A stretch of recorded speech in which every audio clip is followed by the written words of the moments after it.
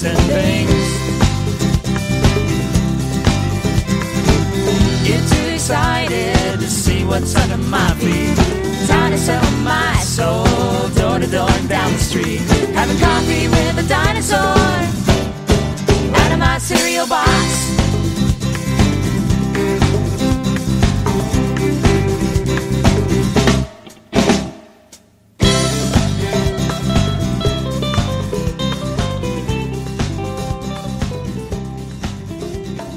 Ho, ho, ho!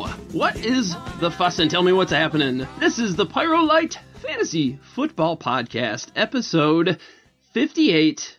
We are here, ladies and gentlemen. Week 16. The championship is here. And this is the Pyro Light, and we have got your back for what ails you and all your fantasy football needs. We're here talking waiver wire, streaming picks, even doing some DFS as well. So if you are not in the championship, if you've got knocked out as I did last week, sans Julio Jones again, then you still got hope and you can dip your toe in the DFS waters. So we got you covered there too. Now, just a quick note, guys. This is, of course, episode 58. Episode 59 next week. Gonna be a little different since nobody in their right mind should be playing fantasy for week 17. That is in redraft leagues. This is gonna be it for streaming talk and waiver wire. I'm gonna be talking DFS as long as there is DFS to be played. So you will still get the Pyro Light Fantasy Football Podcast on a weekly basis through the end of the season, as long as there is DFS there. But this is really our last streaming talk since everybody and their brother has their championships this week. So, we shall get going.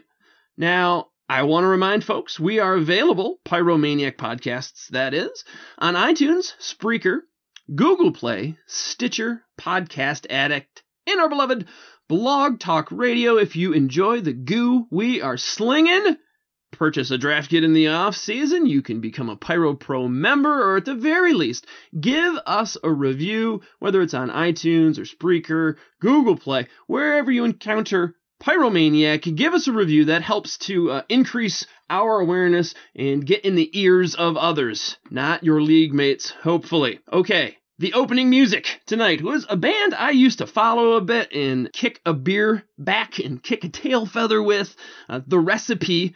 That was a song called Bone Meal from their album Night of the Porch People. As always, stay tuned to the end of the Pyro Light Podcast, and you can hear that song in its entirety. All right, guys, we are here. Week 16 is here, and I have brought in someone of kindred spirit to my own, Mr. Josh Crocker. He's a fantasy football writer for Clock Dodgers Super 2 Sports, and you can follow him on Twitter at JC Crocker. That's JCCROCKER. Mr. Josh Crocker, how are you, sir? Hey, I'm doing great. Thanks for having me on. It's a pleasure, man. You and I were talking a little bit beforehand, and we've sort of bantered back and forth on Twitter, but honestly, you do a lot of what I do, right? Talking waiver wire picks, DFS cash plays, a lot of the same stuff, yeah? Yeah, sounds like there's quite a bit of overlap there. So it's all the best stuff in the fantasy football industry, right? Absolutely. I'm really excited to kind of hear your take on some of this stuff and to see where we agree and to see where we may differ. So I'm really excited to have you on, man. This has been a good thing. How's your season going for you?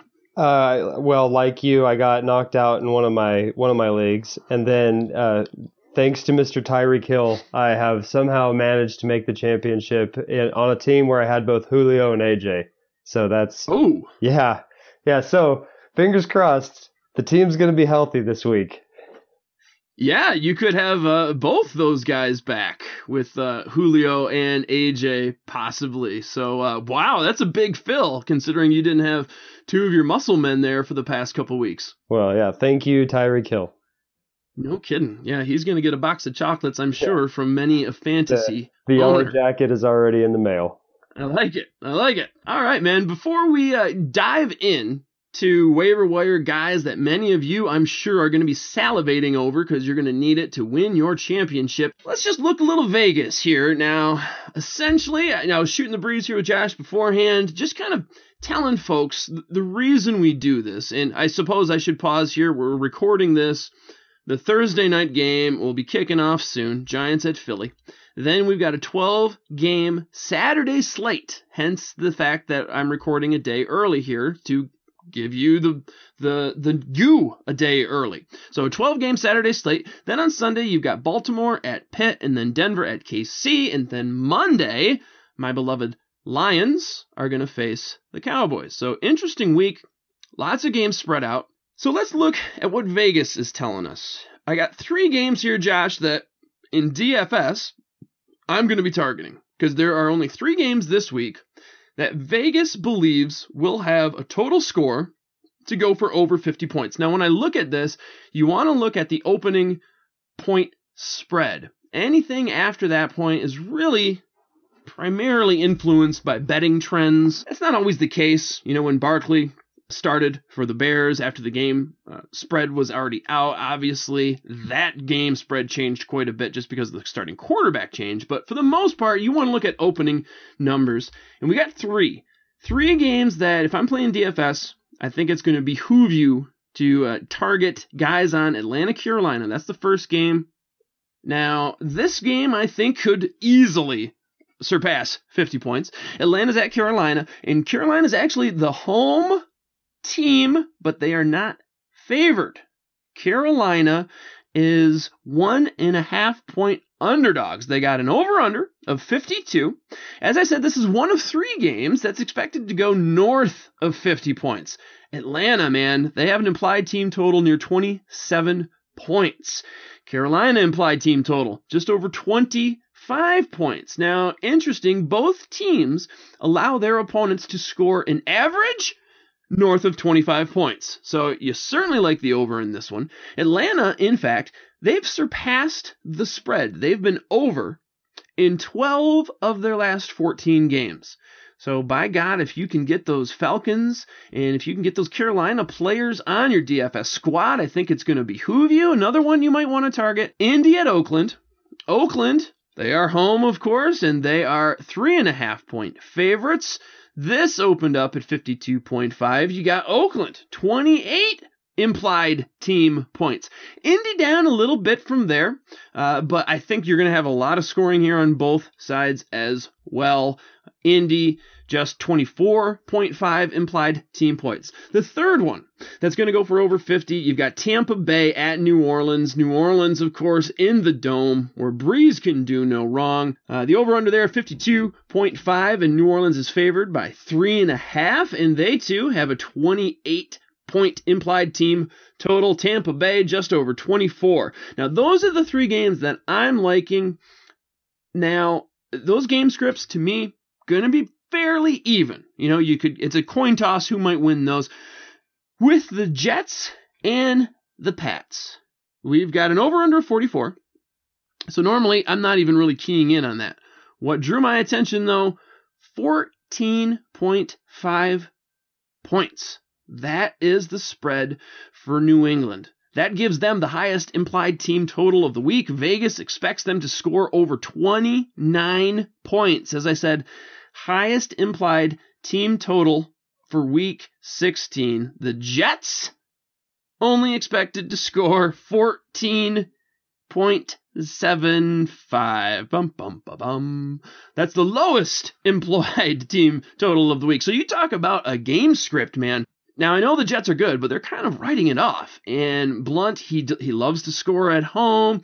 Wild Bill, I don't think it's that difficult. If the game script is going to favor the run, and they're playing a bad run team, now not that the Jets are, but they're kind of writing it in now, this game script, I think, is going to favor the run. But I also like a Deion Lewis, and we're going to talk about that later as well. And just for a point of comparison, guys, the reason we're talking about these teams, either a New England that has a heavy home favorite, so you're going to get a key to the game script, and then you got that Indy, Oakland, Tampa, New Orleans, and then you got, of course, Atlanta, Carolina, all of which going to score big. On the flip side of the coin, Denver at Kansas City. That has an over-under of 38. Now, rarely is a game below 40 points. It's happened only a handful of times in my recent memory. Denver has an implied team total just of over 17. KC has an implied team total less than 21. So if you got it, here's the reason. Here's the whole shebang. If you got a guy, let's say guy A, guy B, you can't decide who to go. Guy A plays for one of those two teams, Kansas City or Denver, neither of which is expected to score 3 touchdowns. And you got guy B that's on Tampa, New Orleans, Indy, Oakland, Atlanta, Carolina. Then, that's going to help you decide which guy. This is the reason we talk Vegas. So, Josh, are you liking any of these games in particular? Atlanta, Carolina, Indy, Oakland, Tampa, New Orleans, or even the Jets, New England, or anyone? I think there are a lot of really good options in that Indy-Oakland game. I think all the way from Andrew Luck up at the top, I think is pretty much cash game viable this week. And there are even tight end options there. Jack Doyle could be an attractive choice. I don't think you could find a defense I would play on either side of the ball on that one. That would be the only hole in that game stack. Yeah, it's interesting. Doyle, too. I really like him if indeed Moncrief is out. And, we might even get into this a little bit later. Allen, if he goes, I'm suspecting, is going to be held into block because this season Andrew Luck has been getting lit up like a rag doll behind that line. Indy's giving up, I believe, right behind Cleveland, second most quarterback hits this season. Luck, this is going to shorten his career if they don't get a line for him, don't you think? Oh, absolutely. And I believe that they also have a couple of injuries on the offensive line right now. So if Dwayne Allen he's playing left tackle. That's what he's doing. And it's going to be Swope and Doyle out there catching passes. Yeah, last week they were down 3 linemen. That was one of the reasons I was keen on, I think it was the Vikings that played them, if I'm not mistaken, and that didn't work out so well. They persevered. They still, beat the heck out of Luck, but I still think that it's going to be a long, long day. And, that's one thing I actually look for, quarterback hits. If a quarterback is getting rushed, if he's happy feet in the pocket, if he doesn't get to follow through on his passes, that's going to be cause for a lot of defensive opportunity, fumbles, interceptions, sacks. So that's one thing I really look at, and that's one thing they have to address, Mr. Irsay. You got a quarterback of the generation. Protect that man, for goodness sakes. All right, Josh, let's talk a bit of streaming. Before I ask you who you're looking at, just to let the folks know, as you should by now, we're talking streaming. That means guys that you can grab off the waiver wire. And with streaming, normally we talk quarterback, tight end, defense. And let's start with the quarterback spot. Now, we're using NFL Fantasy, guys that are available in 50% of leagues or more. And generally, I always look after Tuesday, so after waivers have cleared. That means right now we're removing the top 20 quarterbacks. So anybody left after that. Josh, I've been keeping track of this all year at quarterback through 15 weeks. Again, I'm always taking out the top or the 50%. As long as they are owned in or available in 50% of leagues or more, they're available for me to talk about. And through 15 weeks, if you would have listened to me every week and gone with my quarterback streamer, you would have the 6th best quarterback right now, 2.5 points behind Dak. So I've done pretty well at the quarterback spot. Like I said, streaming all year. And if you would have followed my advice, you would have the 6th best quarterback. So Josh, week 16, which quarterbacks would you like to stream going into the championship? First of all, QB6 streaming, that's pretty amazing. And if that's not proof of concept, I don't know what is. But to answer your question, if you're still streaming quarterbacks at this point in the season, I'm gonna lean on a guy that has kind of helped me all the way through the playoffs, and that's going to be Colin Kaepernick. So the Rams aren't really giving up a lot in the way of passing yards, but what they are giving up is passing touchdowns. They've allowed the 4th most passing touchdowns, and the pick is really about the upside of Kaepernick. Because the other quarterbacks that are available at this level of ownership, we might be hoping that they bounce up and get a 20-point game. but Kaepernick has shown us that he can be a QB1 on the week.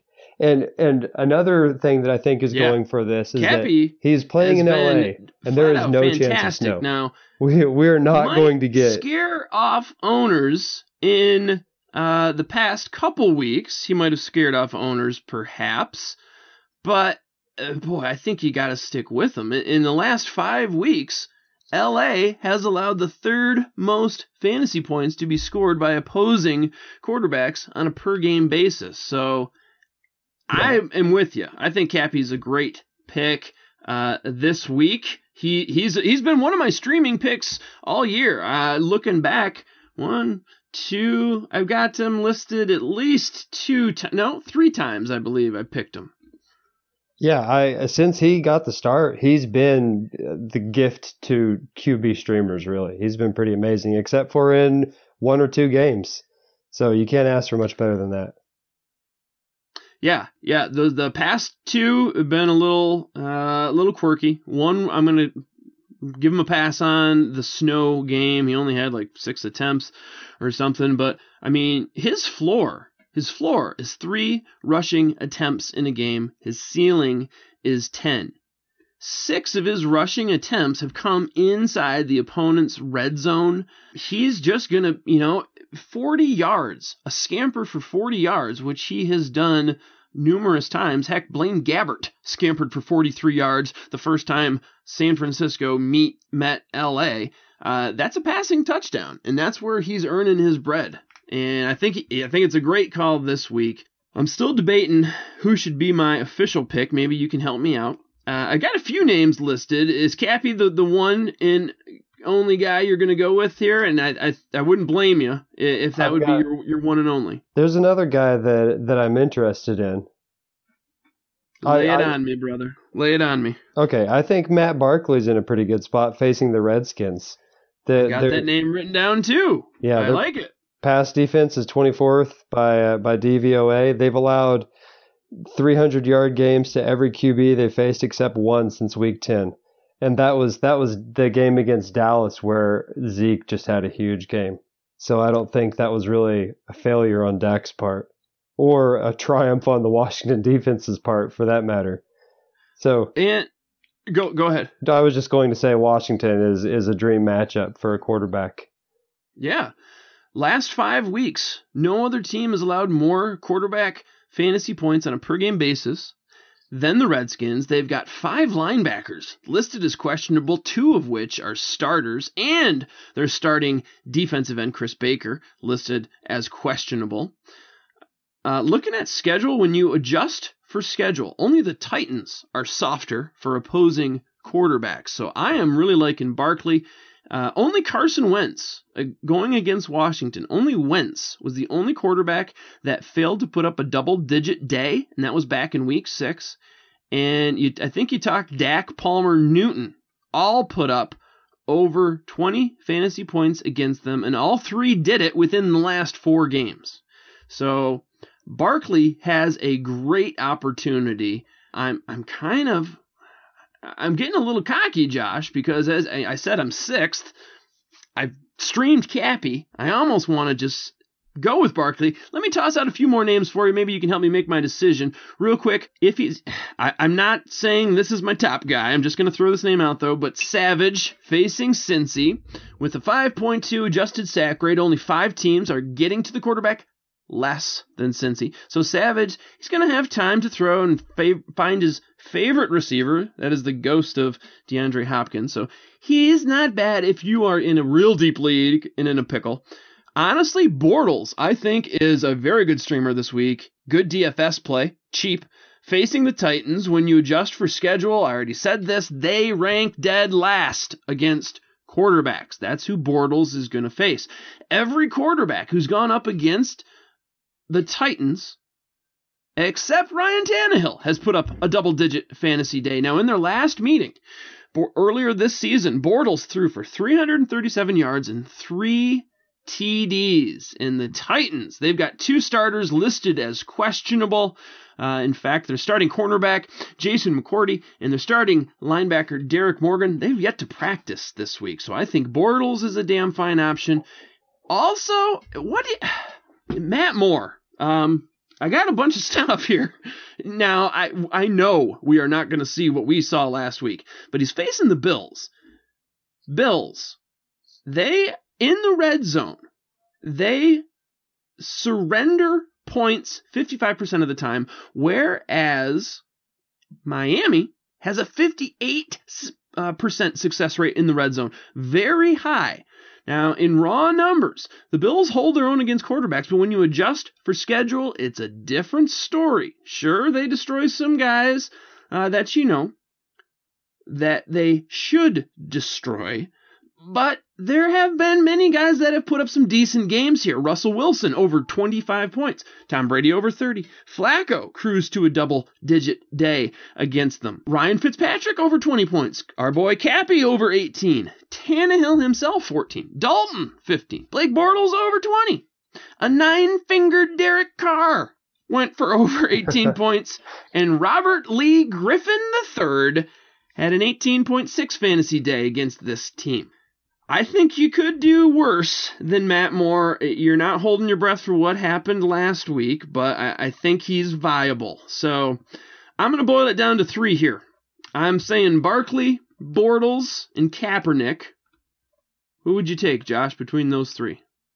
If it wasn't championship week, I would be a lot more willing to play Bortles, but I just can't do it in week 16. It's really not a logical thing because everything, I think he checks pretty much all of the boxes. I would still just go Cap because I feel like there's some trust there at this point.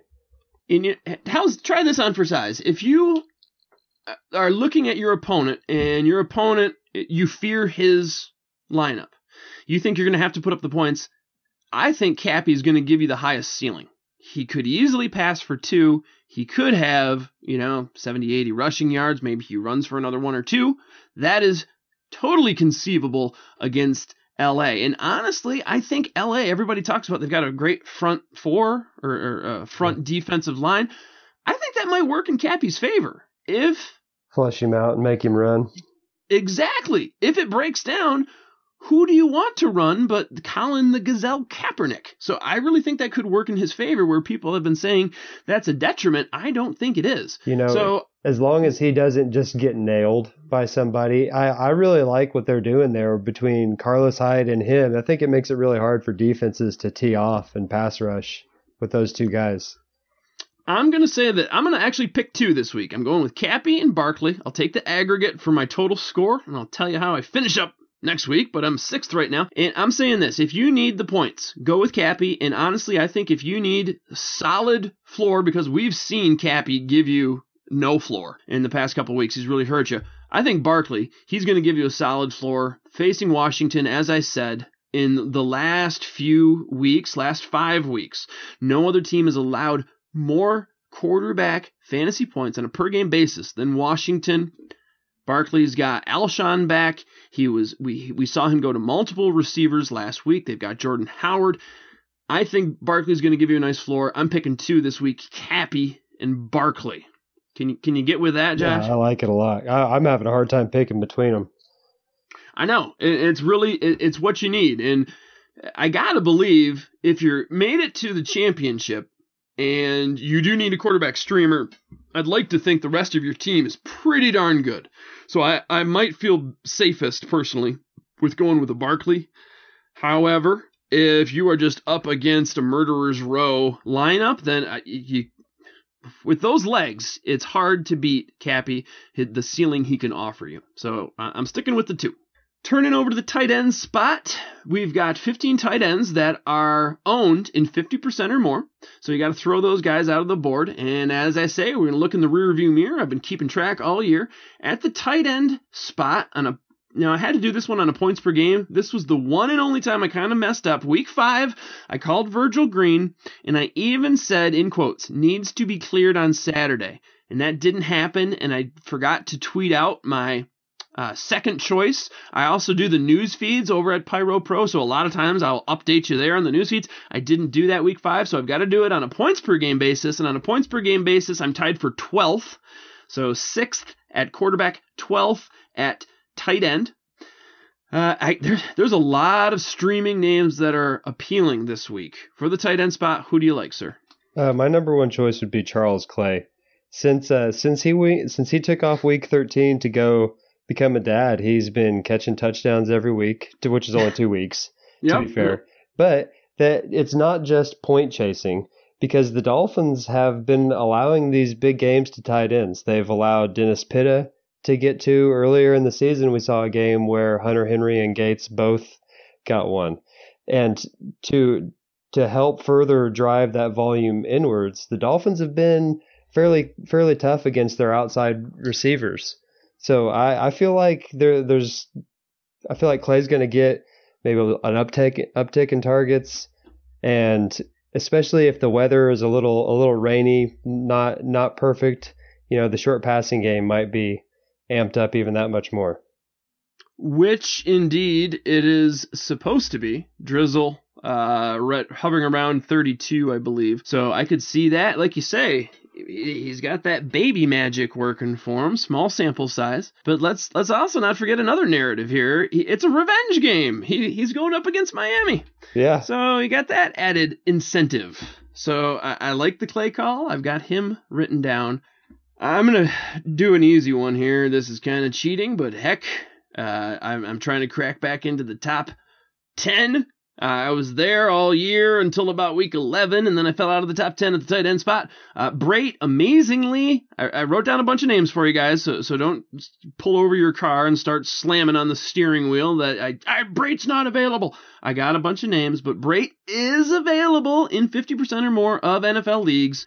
I'm going to talk him up in DFS, so he's a great play. He's the cover boy of this image, so if you want to know more about him, listen to the DFS segment. But a little teaser, in the last 3 weeks, Brait has been targeted just as much as Evans, and not only that, in the red zone, he's actually getting more production, more catches and touchdowns than his counterpart, Mike Evans. More to come on Brait in the DFS segment.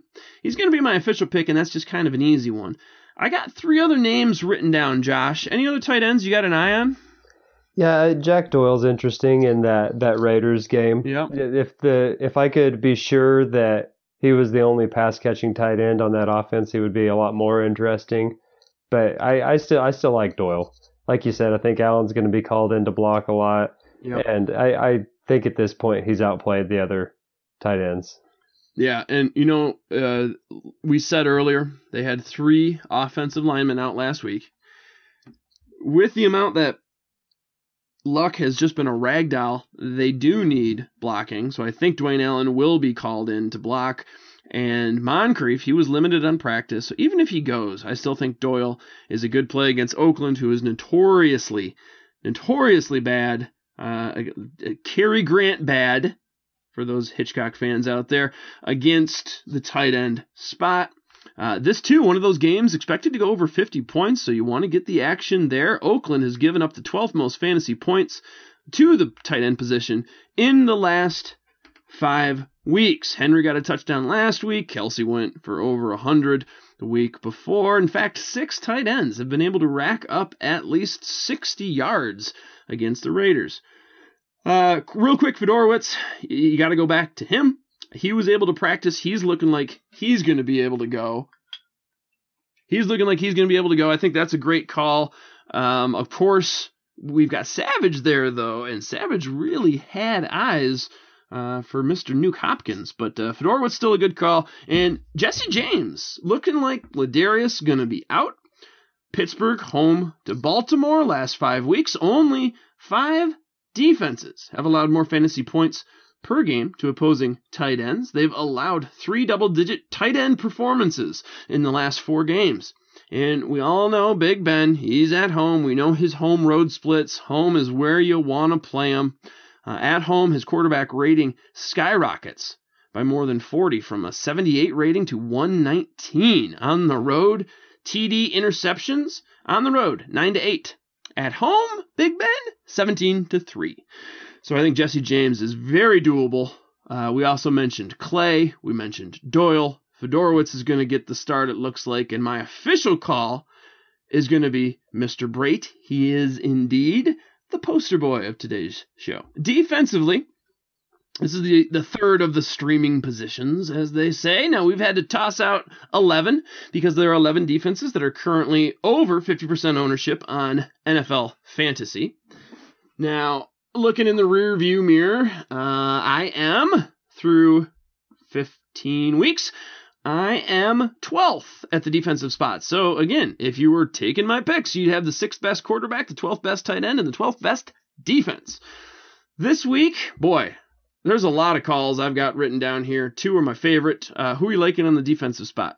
I would be willing to bet that we probably have the same 2 favorites. Probably so. San Diego against the Cleveland Browns. You got that? The most interesting thing, I think, in this matchup is that you've got the Browns who are leading or near leading in giveaways, and then you've got the Chargers who I think are number 2 in takeaways. Yeah. So there are going to be some turnovers, some short fields, but at the same time, the Chargers are a little bit turnover prone themselves.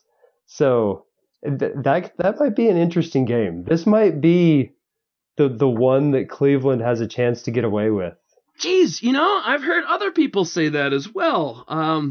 I hope that's not the case if I am indeed streaming the Chargers. Not to say that you can't have a good streaming defense that loses. It's entirely possible. After all, 50% of the streaming points last season came from sacks and interceptions. You can still get a bunch of sacks and interceptions and have a high-scoring game and lose. But I've heard other people say that, heck, if they're going to win a game, this is going to be the one. I still believe in the Chargers, though. They're dead. Cleveland dead last in quarterback hits. Only three teams have offensive lines with a lower running back adjusted line rating than the Browns' measly 3.41 adjusted yards. That's terrible. And as far as pass protection, they rank adjusted sack rate 9.8%. That is the very bottom. That means out of all of their offensive plays, they're getting sacked nearly 10% of the time. That's terrible. That is horrific. That is why you have that many starting quarterbacks for the Browns. Exactly. And that many quarterback hits as well.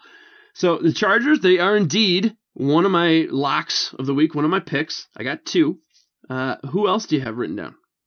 The Tennessee defense against Jacksonville. Ding, ding, ding. Yeah. We are of like mind. And why do you like the Titans, sir? Well, because of Blake Bortles, right? And, the funny thing about this is Blake Bortles does not have a terrible offensive line. He is just making these like rookie level bad throws. Yeah. And he's so inaccurate that he gives the defense a chance every game. I heard that someone asked him about his pick sixes that he's been throwing, and his response was that he needs to get better at tackling. Not that he needs to stop throwing the pick six, but that he needs to get better at tackling people. Right, because certainly there's no chance he's going to get better at throwing the ball. So maybe he's just like that self-aware that he knows he can never stop doing that. So he just needs to get better at tackling. I was going to say, I like a self-aware man. I still do like Bortles for a streamer this week. I don't blame you if you don't have the stones to pull the trigger.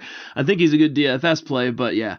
Chargers, Titans, those are my top 2. Titans, sneaky. They lead the league with 2 punt return touchdowns. They've got 3 TDs from fumble recovery, and as you say, the pick sixes have been flowing in. They've got 2 starting offensive linemen for the Jags. They've been limited in practice all week. Their offensive line, as graded by RotoWire, comes in at 31st. So, Titans, Chargers. Those are some easy ones. Those are absolutely my locks. Those are my picks. But if they're not available, I got a few more names. What do you think about... Which one would I start with? Maybe the Bills. Bills home to Miami. We talked a little Matt Moore. There's no way he's going to look like what he did last week. Last week was against the Browns. This is a warm weather team. Winds are approaching 14 miles per hour. Like you say, that could be good for the short pass to Clay. I like that, but it's not a recipe for great success for a guy that barely has a 1-to-1 touchdown interception ratio.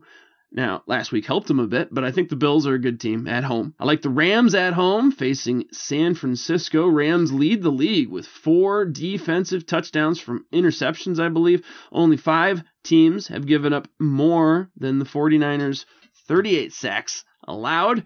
I also like the Redskins facing Chicago, Matt Barkley. Now, again, you're going to hear me say some defenses against some quarterbacks.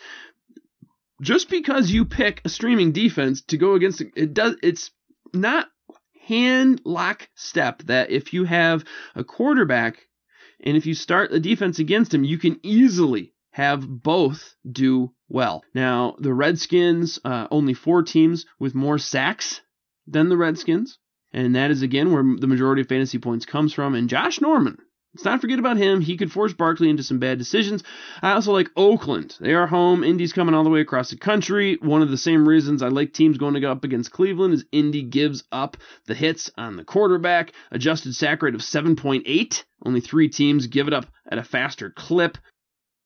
Even though this is going to be a high-scoring game, I think there's going to be a lot of room for error or for defensive opportunity to capitalize. I do like the high-scoring games. That does not scare me off. I know a lot of people look at a low implied team total, but it just doesn't really happen. That is not a path to fantasy defensive success because you just don't get that many points for holding a team to few points, and that rarely happens.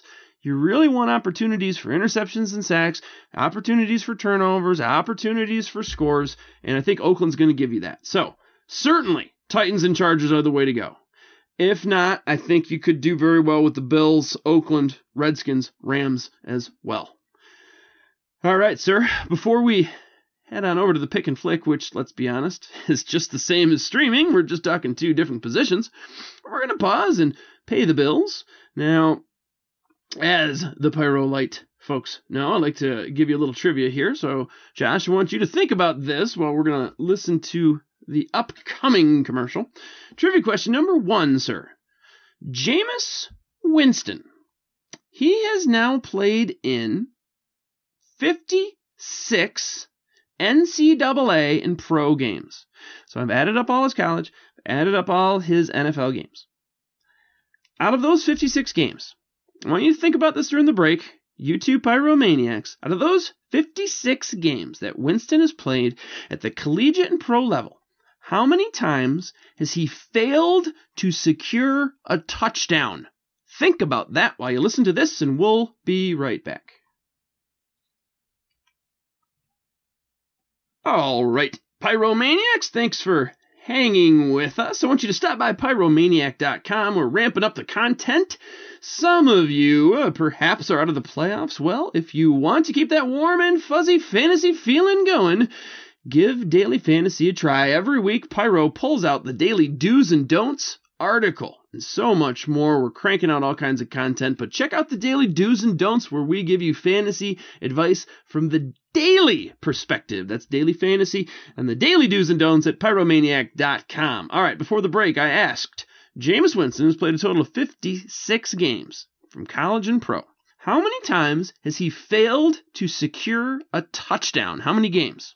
Yeah, I heard about this, and so I think the number of failures is like ridiculously low. I'm going to guess that he has scored a touchdown in like 50 of 56. My friend, 55 of 56. Wow. There's only been one time, and that was December 11th, this past season, the first time he failed to get a touchdown. That's amazing. Believe it or it is good. It's amazing, isn't it? I'm going to say this with a fairly straight face. With some of the questionable decision-making this young man has shown us, it's amazing there's only one game that he's failed to secure a touchdown. And, of course, his decision-making, I'm talking about poor choices in the red zone and on-field decisions, but I couldn't believe it was only one. He is a Winston. I heard he was mic'd up one time. And he asked his guys, what's the name on the back of my jersey? Winston. That's right. I win a ton. And then they kept going, but it was pretty good. That's the kind of general you want, right? You want a guy that's got a little flash and panache. I think you really do. Yeah, that gets guys fired up. Yeah, Yeah, I want a guy that totally believes in himself as opposed to a guy that's, flipping over his wristband. What play is this again? Yeah, 100%. As much as I might have rolled my eyes when I heard that, like on the field, in the moment, you want that guy. Yeah, for sure. All right, let's get back down to the streaming. And before we do, want to take this time to thank my boy D-Rex for filling in for me last week. I had bronchitis, was a bit under the weather, so D-Rex took the reins. Hopefully, we've got a returning audience, because I know he played some clips from Clarice Starling and Hannibal Lecter. Scared off a few folks, perhaps, but that's what you get at Pyro, ladies and gentlemen. So thanks, D-Rex, for keeping the lights on and keeping the Pyro light going and giving people what they wanted for Week 15. We are in Week 16, and we are talking the pick and flick section. So that means running backs and waiver wires you can pick up off the waiver wire and flick into your lineup. Let's start with the running back spot. We've got 47 running backs that we're looking at. That means there are 47 running backs. Or I'm sorry, there are 47 running backs we're not looking at. There are 47 running backs that have ownership over 50%. So you got to toss those guys out. That's who we're picking from. For the running back spot, I've been keeping track of this as well. Through 15 weeks, I would have, if you listen to me, and a lot of times I'm picking more than one. I always do the aggregate. If you listen to me, through 15 weeks, you would have the 8th best running back. That's my second top 10 spot. I'm doing quite well. 216.28 points. We're using FF today for my PPR scoring. And boy, I got a few names listed here as well, because I know if you are in the championships, there's many of you that do need some help here. We don't have the crystal ball. We can't see everybody's lineup, but we're trying to give you as many names as possible. Who do you like, Josh, for the running back spot? Anybody grab your eye for Week 16? Well, this is a guy that I have in my lineup this week, and it's Ty Montgomery. So he's got a tough matchup against the Vikings, but we did just see Frank Gore rush for over 100 yards against this team. So with the sort of unconventional running game, and he certainly has pass catching ability, I think I trust Ty Montgomery this week. Yeah, last week was phenomenal. It's nice to see they are on board with him, that he started off very well once they plugged him in back there, and then they kind of went away from him, and they flirted with Starks, and I just think they found a wheelhouse for him. They found what he's good at, and by God, let the man go. In 9 games, he's got a floor of 2 catches coming out of the running back spot. So if you're playing in PPR, that's a nice little thing to bank on. I like Monty. I've got him written down as well. I'm going to temper my expectations against the Vikings, but, they're toughest. The cornerbacks, it's the secondary where they're toughest. Coming out of the backfield, catching passes, he's not going to necessarily be going up against those guys. And, of course, running the ball, they're not quite as bad as all that against the running back spot. So I think Ty Montgomery is a good one.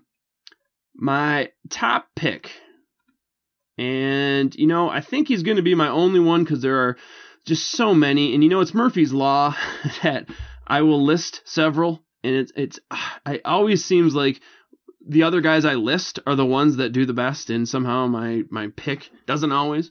But I really think Dion Lewis has the best ceiling.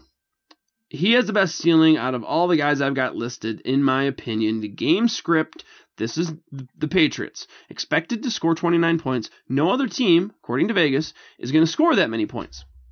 I want ownership of a team that's expected to score a lot. And I said it's going to favor the run because they're 14.5 point favorites. Yeah, it could favor the run. It certainly could. That game script, you would expect it. However, the Jets are a funnel D. They are very stout against the run, and they invite you to pass because they're not good against the pass. So because they are so good, I could easily see them kind of using Dion Lewis almost like they use Monty a little bit, coming out of the backfield, and really use him as their run game to get him away from that front seven, to get him out in space a little bit. They've been using him more and more, Dion Lewis, as he's come back. The last 3 weeks now, last 3 weeks, the Jets have allowed the 10th most fantasy points to opposing backs. They're just starting to mail it in. They're not as tough as we all thought they were. They're not as tough as they were at the beginning of the season. And I can just see Brady, as he's dropping back to pass, if indeed that defensive line gets in his face, throwing it over to Dion, catching balls out of the flat. I think he's got a great ceiling.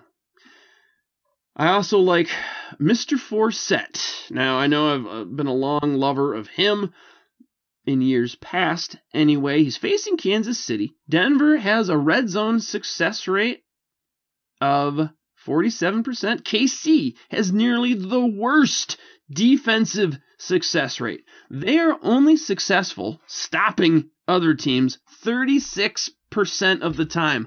That's one of the worst in the league. So when they get in close, Denver should be able to get in and score. KC, they could be down 2 starting defensive linemen. On the season, the Chiefs have allowed the 5th most rushing yards to opposing backs. Now, Forsett, since joining the team, he's got 2 weeks. Since joining the team, if you look at his comparisons versus Booker, he's outsnapped him 61-56. He's got more targets, 8-6. He has more receptions, 7-4. Rushing attempts, 16-9. All across the board. Snaps, targets, receptions, rushing attempts. Forsett's the winner. Now, if you do the math, that's an average of 5 more touches a game for Forsett. In the red zone, you ask, 5-1 in favor of Forsett. This is a floor play. Don't get me wrong. I know Forsett's not going to get you over the top. This is a Band-Aid. He's never really done much this season, but he's going to give you a guarantee. He's going to get some touches. He's going to get you some receptions. It's a nice floor play, and it's not Booker anymore. It's Forsett. Got a couple more guys listed here. Tell me what you think, or if you've got any other names to add to the list, sir. Okay. I've got Hightower. Now, last 7 games, Hightower's outsnapped Ingram. Ingram's been banged up. Hightower's your goal line back. Now, again, looking at the last 7 games, Hightower has indeed more red zone looks than Ingram. This is more of a gamble because you're really banking on the goal line play. However, because this is one of the highest scoring games, expected scoring games of the week, you got to believe Drew Brees in the Dome is going to be in red zone situations, and that's where I think they're going to give it to Hightower. I also like Sims. This is a PPR play facing New Orleans in the Dome, so this is the other side of that. If they are going to stay in this game, Tampa, are going to need to pass. You know, we know what Brees can do at home. This game script is going to be heavily negative for Tampa Bay if they want to stay in it. Negative game script just means they're going to need to pass. They're going to have to start throwing before they get off the bus. Sims has been back for 2 games now. In that time, he has 9 targets to Mr. Doug Martin's 2. He's out catching them at a 3-1 clip. This game script, as I said, should favor the passing for the Bucs. And now when you adjust for schedules, 4for4 does, and I like their schedule adjusted fantasy look, in PPR formats, the Saints coming at 29th against PPR running backs.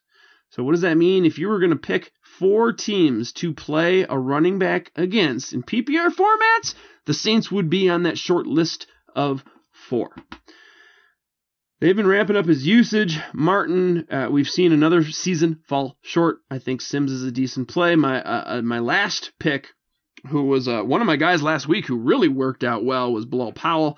He was one of my 2 pick and flicks last week. This guy's just passing the eye test, and it's about time. It seems like fantasy owners have been talking about it all year. It's about time that the coaching staff started to notice. In the last 3 weeks, only 6 teams are allowing more fantasy points to opposing running backs than the Patriots. That's who the Jets are going to face. Powell, he was targeted 12 times last week. He led all running backs. Bilal Powell targeted the most, and he's going to see the Patriots, who are favored by over 2 touchdowns. They have to pass, and Powell is obviously a very big part of that. Patriots, they've allowed 4 touchdowns to running backs out of the backfield this season, and allowed a total of 656 passing yards to opposing backs coming out of the backfield. Only 6 teams have allowed more passing yards to ball carriers, so everything's lining up real nice. The game script, his recent performance, the team he's going up against, for Bilal Powell to have a nice day. Boy, I almost talked myself into it. I might even go Powell and Dion Lewis. What do you think? Do you have any other names to toss out there? Or what do you think between Forsett, Lewis, Hightower, Powell, Sims? I think I would probably go Powell over Hightower. And then Sims is interesting. I would put him still below those two, but I think he's interesting because Doug Martin has just not been the same since he came back, and running the ball as much as they have with Doug Martin not doing very well has really kind of dragged that offense down. So I would like to see him switch it up and start throwing the ball to Sims. You know, Sims was one of my guys. I had 2 guys that I was singing the praises of, Moncrief Belief and Sims. I watched both of those guys. You and I were talking beforehand. I watched all of their targets, or all of their touches, I should say, last year. And Sims, I'm not kidding you, man. Sims had some of the most jaw-dropping plays I had seen. Some of the quickest feet, and it was like when his head turned, his feet simultaneously started to turn. I've never seen anything like it. It's like they were on a swivel. So literally as soon as his head started to turn and his shoulders started to turn to make a cut, everything started to swivel. He had some of the fastest cuts in the coming out of the backfield I have ever seen. I love Sims. I'm loving that he's getting back to peak form. Don't know if he's there yet to have him be my official call, but if you need him, I think he's a decent play. I said Dion Lewis I like for the ceiling. I do like the Montgomery play. It's a tough play against the Vikings. I like Forsett a lot, but boy, Powell. Picked Powell last week. I'm going to go ahead and go with him again. I got Dion Lewis and Powell for my 2 official running back pick and flicks. We've got wide receiver. Now, wide receiver. These puppies are owned. 52 are owned in NFL leagues at a ownership rate of 50% or more. So you got to toss 52 out. I am indeed top 10 here. If you were to take my advice, 9th best. So I'm top 10. Doing pretty well, Josh. Top 10 for quarterbacks, wide receivers, and running backs. 12th for defense and tight end. Now, wide receiver this week. There's quite a few plays. I've really only got 3 to talk about, but I got a couple names just to toss out there. Who do you like at the wide receiver spot? Week 16, pick and flick. One of the guys I really like this week is Pierre Garçon, who is 63% available.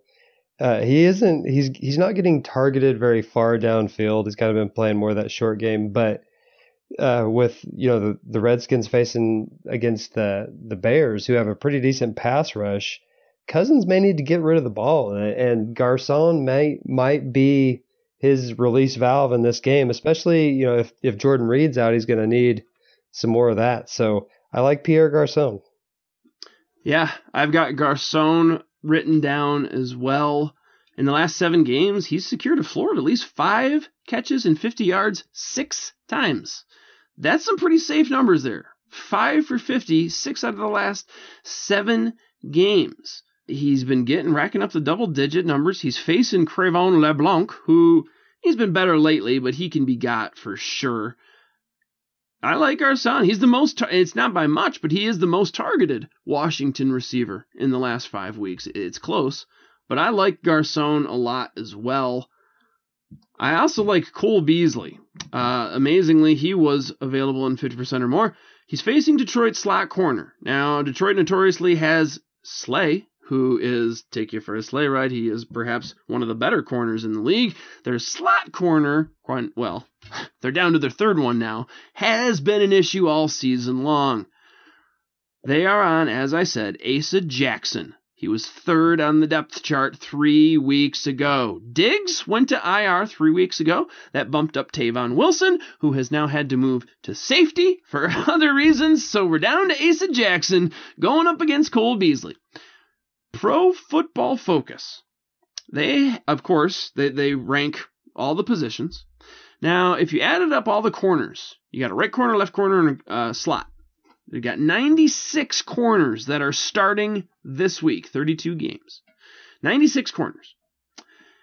Out of all of those corners, not one gives up as many fantasy points per route run as Asa Jackson. He gives up 0.54 fantasy points per route run.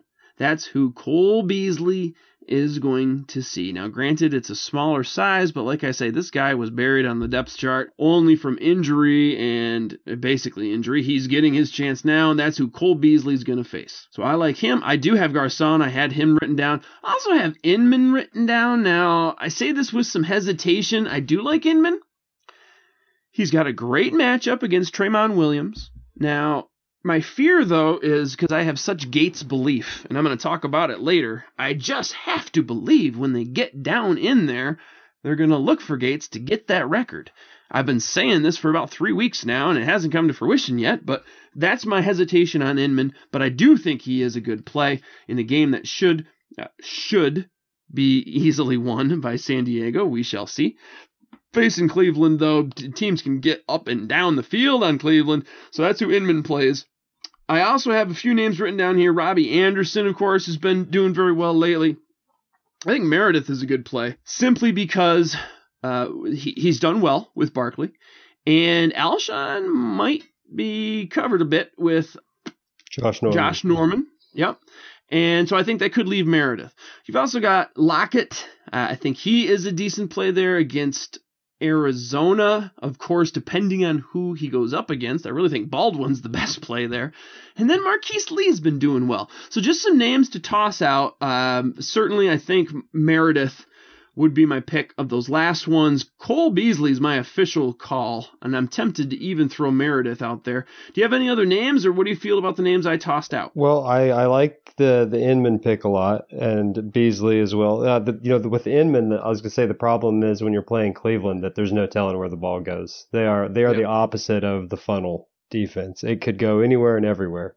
Right. And then another name, I'm a little bit interested in Ted Ginn. It's got that high over under this week. He's been getting 7 targets a game in his last 4 games, and he's back to going downfield. So even if he drops 4 of those targets, he just needs 1 or 2. He's kind of a Deshaun Jackson, deep ball kind of a guy. So he could be a what the heck flex type of a player. Oh, Nadia, I have been all over again, and we do for our subscription service. We've got the Pyro Pro.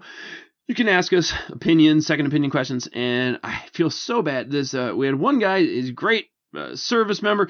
He wrote in, and I've been all over Ginn. And Ginn has 4 touchdowns in his last 5 games. The one game he did not score a touchdown was when I told this guy to play Ginn. I feel terrible, but my God, Ginn has been so great since their week 8 bye. 7 targets a game. Leads all wide receivers on the team, more than Calvin Benjamin. So I, too, think Ginn is a great play. I'm going to talk about him, DFS. So you, sir, are of a like mind with me there. I definitely like Ginn. I really like Garcon as well. I think I'm going to go with those 2, Cole Beasley and Garcon. I'm almost talking myself into Meredith, but I'm going to stick with the 2, Garcon and Cole Beasley. For my 2 official pick and flicks, you threw out again as well, and we mentioned Inman, who you like, Robbie Anderson, Lockett, Marquise Lee. All right, that leaves us now with the DFS. And before we get there, let's pause for commercial number 2. And before we get there, we got trivia number 2. So, the Dallas Cowboys, they have themselves a nice new shiny quarterback. And if you add up all of Dak's road losses from high school to now, how many road losses does Dak Prescott have? You think about that, and we will be right back.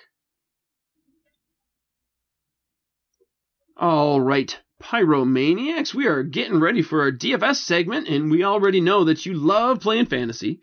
So we know that you want to play some DFS over on Draft. Draft is a simple daily fantasy app where you can do snake drafts just like the ones you do at the beginning of your season-long leagues. You can do drafts whenever you want. They only last one day and take minutes to complete. On draft, you can play for free, or better yet, you can play for money. Get this, your chances of winning on draft are over 200% better than the other major DFS sites. I've been using draft for a while now. I've got Gates because I think he's going to break that record. I picked him up this week. I got Breeze and Michael Thomas as well. I was able to get it on draft. So join me over there. When you download draft, be sure you enter the promo code Pyro. Now, here's how you got to do it. When you start your account, you can go to playdraft.com or you can download the app. When you start your account, they're going to ask you for a promo code. You got to enter it in right at the beginning. That's PYRO. If you enter that promo code, when you start your account, you're going to get a 100% deposit matching bonus. Make sure you download draft now, and I will see you there. All right. Trivia question number 2 was the Dallas Cowboys have themselves a nice shiny quarterback in Dak Prescott. We've added up his road losses from high school, college, pros. How many road losses does he have as a starting quarterback? I did some quick math here, and I figure he's played in about 72 of these road games over his career. So he must be pretty good for this to even be a question. So I'm going to guess 10 road losses. The man has 4 road losses since his freshman year. That's crazy. 4! I know! 4 road losses. He's 39-4 is his total. That's amazing, right? Some of these guys that's all they've known is winning. Yeah, they've just been giants their whole life. God bless them. And boy, Dallas, they have lucked out. We do some cool stuff in the off season. We were talking a little bit about it, but when the draft gets going, we have a NFL long-time draft analyzer in Dave T. Thomas. He's been an NFL talent evaluator and scout for ages. Started when he was 14 working for the Oakland Raiders. Dave T., he loved Dak this summer, and I can certainly see why, because Dallas, they fell into that one. So God bless them down there in Texas. All right. We got the DFS segment now, and if more and more people are playing as more and more are out of the championship, and I've been doing well in DFS. I'm really liking it more and more the more I win. Now, you got to chart it a little different. With DFS, I play DraftKings for the most part. I also do draft. I also do FanDuel. I dabble here and there, but for the most part, I do DraftKings. Now, next year, I might come up with a different system, but essentially on DraftKings, if you score 3x value, you're going to probably place in the money. You get $50,000. If you score 150 points, you're probably going to be playing in the money. Now, if you score 4x value, could likely be taking down a giant tournament. But 3x value is really the line of demarcation. That's what you're shooting for. Anybody can start. If I just counted points, well, I'd start, Antonio Brown every week, and I'd be awesome doing on points. But that's not how it works. And it's a little trickier, too, because your real high-end guys, 10,000, boy, maybe you're going to score 2x value, 2.5x value. Your real low-end guys, 3,000, 4,000, maybe you're going to score 4 or 5x value. Average it all out. Again, $50,000 is what you get on DraftKings. If you score 150 points, that is 3x value. That's what you're shooting for. So, 3x is what I'm going for on quarterbacks. I had a really good run earlier this season. I had 9 straight quarterbacks that all went for over 3x value. On the year right now, I'm at 3.13 for my quarterback picks. Doing well there. I don't have as many quarterback picks. I usually try to get about, 30%, 33% and try to shoot for 3. Maybe I'll have 25% ownership and shoot for 4 quarterbacks, depending on how many games I'm playing. I've got 3 right now. And boy, I think I've got to go with 2 for my official picks.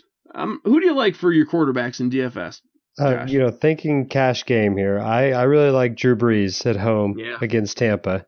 So, that Tampa defense, they came on for a while and had some good games, but then we saw them sort of get picked apart by Dak Prescott last week. On the season, they're allowing the 8th most points to QBs, and everybody's aware of the Drew Brees home road split. He's at home this week. I just, when Drew Brees is at home, I don't know if it gets much better than that for your cash lineup. Yeah, no, I heard you say you play. Is that all you play is cash? I like the quarter GPPs. Yep. Especially I'm in one this week. Yeah. Especially if I can find one that's like kind of a small field and pays a high percentage of the field. Yep. That's as big a tournament as I go. One thing that's helped me out this year is we can go into this more in the off season, talking to TJ Hernandez, but what is it? The 80-20-10 rule, basically. You spend 80% of your weekly allotment, so 80-20-10. You're spending about 10% of your total bankroll in a given week. Of that 10% of your total bankroll, you want to have about at least 80% into cash and 20% into GPP. Now, the way I do it, I'm a little bit more heavy in the GPP, but usually, as long as I take down my cash, I'm going to be in the red. So there are certainly weeks when, in Chicago, it was, Seattle. If Jimmy Graham had scored ran for 2 more yards, I had a $200 swing. I lost by 0.18 or something. But for the most part, if I do well in cash, I'm going to finish in the black. That's what I like to keep it. That's the 80-20-10 rule has really done me well this season. So I still get to dabble in the GPP, which is kind of fun. You want to win the big money. But certainly cash is where it's at if you want to actually make something out of this. I too have Breeze written down. Now, I smell some revenge here. Tampa, week 14. If we were to fire up the flex capacitor, get going 88 miles per hour, Drew Brees, this was his lowest fantasy day of the season, week 14. However, he did not have Michael Thomas in that game. I think that's going to be a big difference. Michael Thomas, I really like this week. He's going up against Vernon Hargreaves III, who is very easy to take advantage of. Brees is averaging 22 DraftKings points at home. 22 DraftKings points this month. And that's counting 2 of the poorest games, week 13 and 14. We know, like you said, what he's done at home. And it's not like you can't get it done against Tampa. Heck, Derek Carr hung 500 yards on him. So I like Drew Brees. I also like Matt Ryan. 8,100 on FanDuel, 7,200 on DraftKings. So Matt Ryan is 200 less than Drew Brees. Both of these guys playing in big-time games. Both games expected to go over 50 points. Matt Ryan facing Carolina. I think I mentioned their starting defensive end, Charles Johnson, could very well be out again, giving Matt Ryan a bit more breathing room. I think that could play into his favor. In their previous meeting, Matt Ryan, when he met Carolina this year, passed for over 500 yards and 4 touchdowns. 17 career games versus Carolina. The man has 26 TDs. He even has a rushing TD to bring that total up to 27, and he averages 270 yards a game. So I really like Matt Ryan in this one. Drew Brees, those are my 2 official picks. I have a third quarterback because I usually like to play a few. Blake Bortles, he's only 5,000 on DraftKings, 6,200 on FanDuel. Home to the Titans. Talked a little bit about him earlier. Now, if you look at Pyro's positional points against, we've got our boy Lytics, who has been doing a fantastic job on some of his charts. Quick shout out. We got such a great crew. OC, Lytics, PK Ripper. Of course, my boys Deanie and Stags, D-Rex. We got Heartbeat, who has just been doing phenomenal on the news feeds. K Mills giving you the injury updates. Louis Mack has been on board. I know there's guys that I'm missing. Please forgive me. And, of course, the Archer on the Heat Index. Proud to say our algorithm, that's where we are doing our rankings. Stag Party's own rankings. He's been top 10 in Fantasy Pros numerous times this year. But the Archer, whose baby is our algorithm, that's our rankings formula. We were top 10 on Fantasy Pros last week. That is just getting better and better. We're going to tweak it this summer, all at the hands of Mr. Buck Archer, doing a fantastic job. Now, using Lytics chart, the positional points against, the Titans are giving up the second most fantasy points to opposing quarterback ones. Now, when you adjust for schedule, heck, they rank 32nd, so dead last when you adjust for schedule.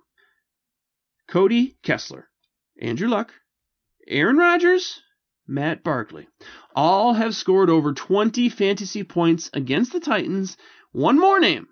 Blake Bortles himself, in their last meeting earlier this season, went over 20 fantasy points with 337 yards and 3 touchdowns. He even gave you 22 on the ground. So I think Bortles can get it done again against the Titans.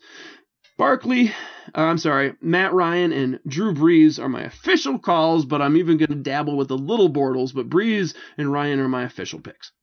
Moving over to the running back spot. If you were to look in the rear view mirror, I'm at 3.4x value thus far. Last week I had a heck of a week. Went with Freeman and McCoy for my official picks, and they were running back number 1 and number 2. So, got a lot of guys written down here. Josh, who are you liking at the running back spot in DFS? It's going to be pretty hard for me to pass up on LaShawn McCoy this week. Yeah. And he's fairly expensive, $9,100 on FanDuel and $9,000 on DraftKings. But he's playing the Dolphins, who seem to be especially susceptible to pass-catching backs. In the past 2 weeks, they've been beaten by Bilal Powell and David Johnson, who both had about 80 yards on the ground. And then one had, 41, and David Johnson had 78 through the air. And then going back another week, Terrence West had a rushing and a receiving touchdown. So McCoy is getting all of the volume of your Lev Bell or your David Johnson, and he's just a tick less expensive. So that's my number 1 pick for that position. Yeah, I've got McCoy written as well. McCoy, looking at our TPW chart, top positional weeks from Pyro, 8 top 10 finishes this season, 9 top 12 finishes for McCoy. And like you say, Miami, he could really get it done. They're a warm weather team going to a cold weather place. And Miami, looking at Football Outsiders, when a back gets to the second level, linebackers, no team is allowing more second level yards than Miami. That's one thing that McCoy excels at. Busting through the hole and getting to that second level. So I think he can do some damage. I too like him. Those were my guys from last week. McCoy, I've got Freeman written down as well. Freeman, a bit of a price saver, $7,800 FanDuel, $7,100 on DraftKings, on the road to Carolina. Now, Freeman, 59 red zone looks. So we're talking attempts and targets. 59 red zone looks, second only to David Johnson. You've got the Julio question. He's going to play, it looks like, but, he's certainly questionable. That's his official tag. Gabriel, questionable. Aldrick Robinson, maybe he steps up. What about Sanu? Well, you got all these guys. I'm going to just stick with Freeman and Matt Ryan, because I think we've all seen Freeman get it done, running the ball, catching the ball. This is one of those high-scoring games, and I think at $7,100 on DraftKings, it's a nice way to get exposure to potential shootout. So I too have McCoy written. I've got Freeman written. I've got Mr. DeMarco Murray, $8,400 on FanDuel, $7,000 on DraftKings. Last time he faced the Jags, 123 rushing yards and a touchdown. Jacksonville's given up 5 rushing TDs in the last 5 weeks, and we've seen big bruisers like Murray do it against him before. Murray, I already said, he had 123 rushing yards and a TD earlier this year. McCoy, 103-2. Lamar Miller averaged 5.5 against him. Melvin Gordon, over 101. Their power ranking, once you get to the second level, is 30th. Their power ranking, that's short yardage. They are 30th. So, boy, when you need a touchdown or a first down, they rank 30th. And so I like DeMarco Murray once they get in the red zone, beating it in there. I just hope he can fend off the rookie from cannibalizing him. Don't like to see that too much. But looking at Pyro's TPW chart, I mentioned this for McCoy. Murray is a top 12 back 79% of the time. That's tied for number 1, right up there with David Johnson. So Murray is a great call as well. All right, so still not sure who my official picks are going to be for DFS running back, but we've thus far both agreed with McCoy, and then I tossed out DeMarco Murray and Mr. Freeman. Got a few other names written, so let me just start off with Jonathan Stewart, 5,200 DraftKings, 6,400 FanDuel, facing Atlanta. Carolina at home, expected to score north of 25 points. Carolina Panthers, one of the highest red zone success rates, over 54%. J-Stu, 8 touchdowns inside the opponent's 5-yard line and 9th most total red zone rushing attempts. This game is going to be lots of scoring. They're going to be in the red zone. And I like J-Stu for that very reason. I've got 2 others. One I'm going to go with, and then I'll hear from you because I think this one's decent. Nobody's going to cringe at this, but Ajayi, 6,600 DraftKings, 6,700 FanDuel, facing the Bills. The Bills is one of the reasons I targeted them last week because they give up so much to opposing running backs. It was successful last week.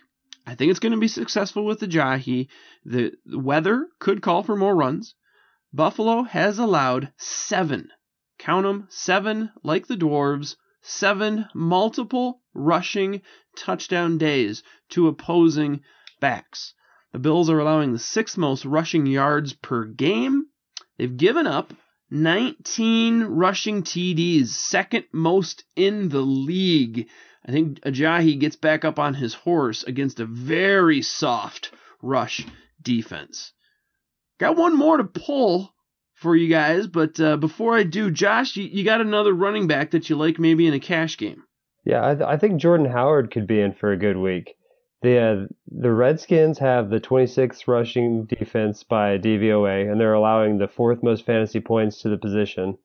As a whole, if you take all of the committee backs and put them into one guy, they've allowed 23.6 points to running backs as a whole each week, according to FF Today. And then you've got Jordan Howard, who really isn't sharing much work in that backfield. He gets 74% of his team's running back touches. So, you're going to be concentrating all of those points that they're giving up. And I'm a little bit worried about game script because I just feel like, there's going to be a lot of passing in that game, a lot of scoring. But it doesn't really seem like Howard has gotten game scripted out of too many of these games. Last week they had a high-scoring close game against the Packers, and he did fine. Yeah, in cash especially, he's been one of the safer backs to go to, and that's exactly what you want in cash games. I mean, geez, just looking at his game scripts here, since the bye, 100 yards, 77, 84, 117, 86, 90. 4 touchdowns in that span. Before the bye, he had 3 games over 100 rushing yards. He's been a really safe, consistent play, and like you say, nearly every week he's registering a catch or 2. That's going to give you some added points if you're playing on DraftKings, not as much on FanDuel. I love the Jordan Howard play. I've been riding him in my cash week in, week out to success. My last call, I hesitate to say this, but Todd Gurley, it's probably too expensive to even mention, but 7,900 FanDuel, 6,500 DraftKings. Again, last week led me to my number 1 and number 2 running backs of the week with McCoy and Freeman. They were going up against, if memory serves me, the Bills in San Francisco. I like Ajayi because he's going up against the Bills. I like Gurley because he's going up against San Francisco. 49ers have allowed a league-high 22 double-deuce rushing touchdowns. They've allowed a league-high 5 yards per carry. Now, I said the Bills have allowed 7 multi-rushing TD days. Well, the 49ers take the cake because they've allowed 8 multi-rushing TD days. And that's who Gurley's going to face. Didn't do so well his first time round, but I honestly think new coach there, we know he has the talent, just doesn't have the team. Maybe without Fisher, he can scrape something together. If there was ever a time, if the stars ever aligned, this is the team he's going to do it against. DraftKings 6,500, I think he could be in play. I'm going to have a very small ownership because he is going to be a risk, but it's definitely a GPP play. He's not a cash play, but if you want to differentiate yourself in a tournament with a reasonably high success because he's playing San Francisco, I think Gurley could be the guy. Looking at my picks, though, I'm going to kind of go a cash play, I think, and a GPP play. I do really like Joho, your call. I think, however, if I was going GPP to differentiate, I'd take Ajayi, so I'm marking that one down for sure. And I'm going to stick on the Freeman train, I think. I'm going with that versus Carolina. He's just getting it done in so many ways in the red zone. Every which way it comes, he's getting it. And I like this game script for him, for Freeman. So Freeman, Ajayi. Those are my two official running backs. Now, before we move on over, did you have anyone else that you wanted to talk about? I would just say that at the beginning of the season, we were really worried about like Tevin Coleman and who's it going to be, and they're going to be splitting games, and it's going to be this Jeremy Hill, Gio Bernard thing. Yep. And I don't know if Coleman is still not really healthy or what, but it seems to be Freeman's job. Coleman is supplemental at this point, so yeah, I would second the Freeman support there. Yeah, and with I want a piece of action here. With Matt Ryan, you're going to get it, but with wide receiver, it's just somebody's going to go off, and it seems to me you're going to have exposure to a higher percentage or a greater chance of touchdowns with Freeman because he gets it done over the ground and over the air, whereas kind of a crapshoot if you're just going for one of those wide receivers. So I really like the Freeman play for that reason. And like you say, he's really been the man there in Atlanta.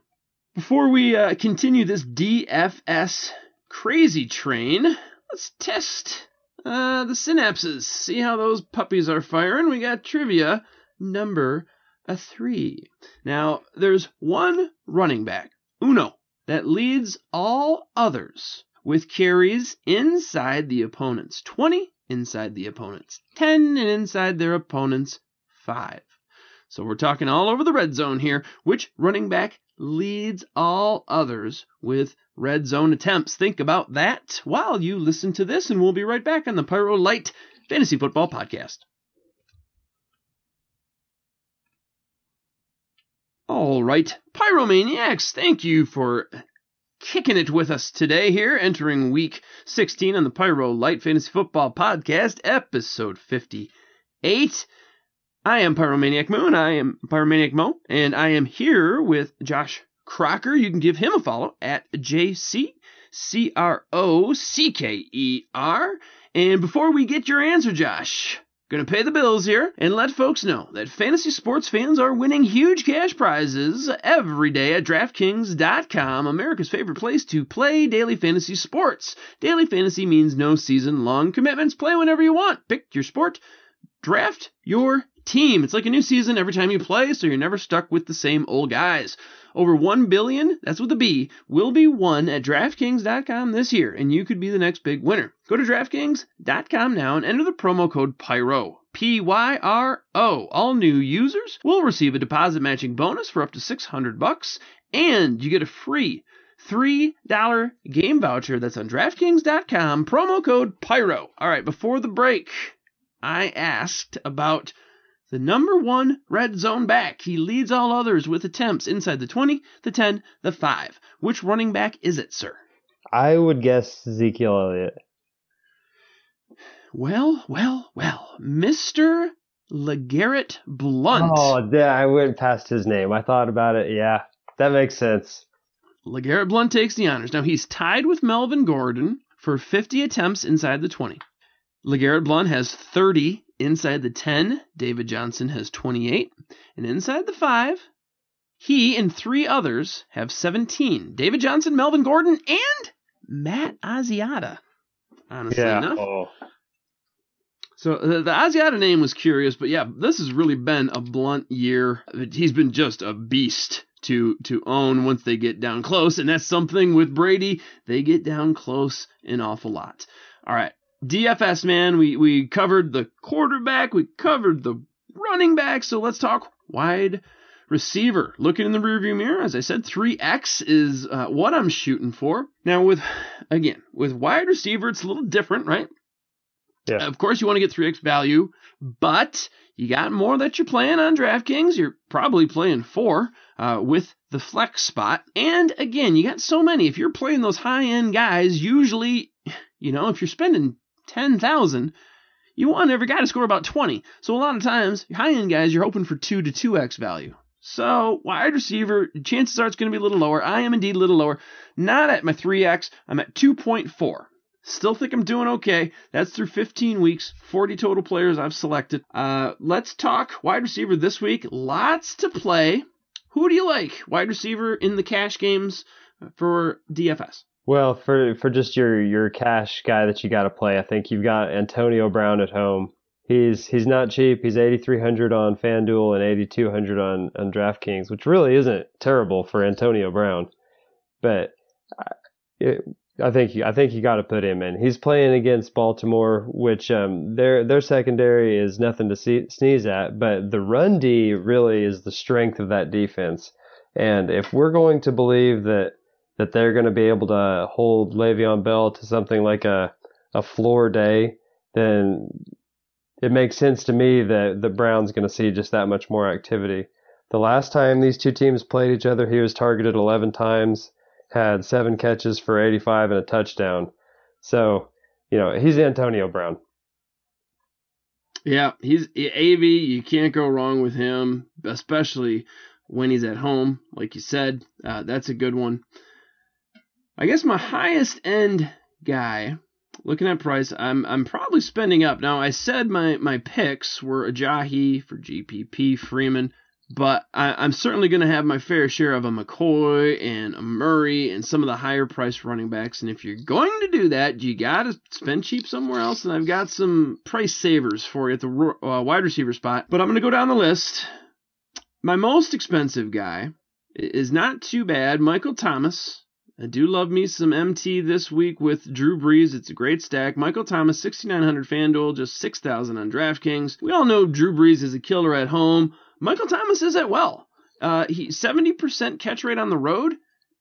84% of passes thrown his way. He's hauling in when he's under the dome. Indeed, he is this week. One of 3 games to target that has an expected total of over 50. I am all over this game. Home to Tampa. Looking at Pyro Pro's own positional points against chart versus wide receiver number 1s. Tampa is giving up the 6th most fantasy points. One reason for that, Vernon Hargreaves III. Unquestionably, he is one of the worst corners in the game. Week in, week out. This guy seems to be getting tagged. That's who Michael Thomas is going up against. I think Breeze is going to pick him apart. Michael Thomas was not there 2 weeks ago. That's going to be the difference, and Breeze is going to have a game with him. Any other wide receivers that you like this week? Yeah. What do you think about DeAndre Hopkins? I mean, Savage came. I've got him written down. 17 targets. I have a cash game with DeAndre Hopkins in it because I don't think he stopped being good at football. I think that he just wasn't getting the targets, and we saw it in the first half of last year. If you just pour it on this guy, he can produce. I've got him written down. Well said. He doesn't stop being good at football, and very much like with Ginn, average depth of target. Ginn's average depth of target has grown like it did at the last year. It's grown in the last 2 months, and Ginn is playing better again. Last week with Savage, average depth of target grew. Under Brock Asswiper, it was bottom of the barrel. I mean, I think it was like 5-6 yards or something. It was horrifically bad. He just wasn't. He can't throw deep, not with accuracy. That's why the Houston tight ends were doing so well. I like Hopkins. I don't know if I'm ballsy enough to play him in cash. I certainly would pick him up in GPP. 5,200 on DraftKings. That's a steal for a guy of his caliber. 17 targets last week, and I believe once Savage came in, I did the math on myself, but I came up with about 47% of the team target share once Savage got in went to Hopkins. So where there are targets, the fantasy points shall come. I like the call. I like it particularly in a GPP play. I mentioned Mike. Oh, go for it. Would you got something else? Just not often can you buy 17 targets for $5,200 on DraftKings. No, it's a fantastic deal, and I really think he's going to he's going to become more recognizable with Savage under center than whatever it was we saw with Mr. Asswiper. I got Michael Thomas, who I called as my official. I've got 4, because I'm going to start one at the flex spot. We talked about him earlier, so I'm going to toss him out now. Ted Ginn. He is not my top choice, but just because we brought him up earlier, only 4,500. 4,500 on DraftKings, 4,800 on FanDuel. I talked a little bit about it already, but 4 touchdowns in the last 5 games. He has 5 straight double-digit DraftKings games. Last 4 games, he only fell below 50 receiving yards once. Of course, I think that was the game I recommended him. That bastard. Since their Week 8 bye, Carolina, his 7 targets a game leads all wide receivers, I should say. I didn't check Olsen. Leads all wide receivers.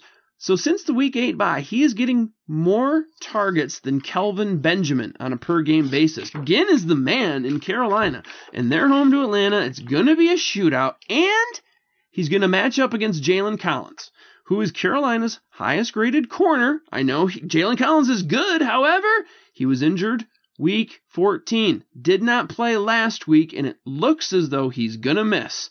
Keep your eye on that one, because I really think Ginn's going to have a great game. I'm playing him for sure, but if Collins is out, I really like Ginn. Ginn I could own far more of if indeed that Collins. I think that's going to be the key to this one. If Collins is out, Ginn is your man. I still have him marked down regardless, although I do have a sneaky what you talking about Willis play that I could flop out for Ginn. Stay tuned. Got some more to talk about, but anyone else that you got on your radar? A wide receiver, I think that pretty much covers what I'm doing this week. What about 2 more? Mr. Baldwin, 7,000, FanDuel, 6,000 DraftKings, home to Arizona. Now, for Baldwin, it's his lowest price on DraftKings, 6,000, in over a month. In his first game against Arizona, Baldwin led all wide receiver targets with 9. And the Cardinals, they've been susceptible to slot players. 11 targets to Snead last week. Landry had 103 yards the week before. I think Baldwin can get it done against Arizona. I also really like Malcolm Mitchell. 5,200 on DraftKings, 61 on FanDuel. This is a very cheap way to get exposure to Tom Brady and the Patriots. The Patriots have the highest implied team total of 29. In the last 8 weeks, Malcolm Mitchell leads all Patriot wide receivers in the red zone. In fact, in the last 5 games, he's been targeted every game in the red zone at least once. So Brady is going to him when they get in close, and you know that's something they do in New England. Now looking at Pyro's own positional points against chart versus wide receiver number 2s, the Jets are giving up the 3rd most fantasy points.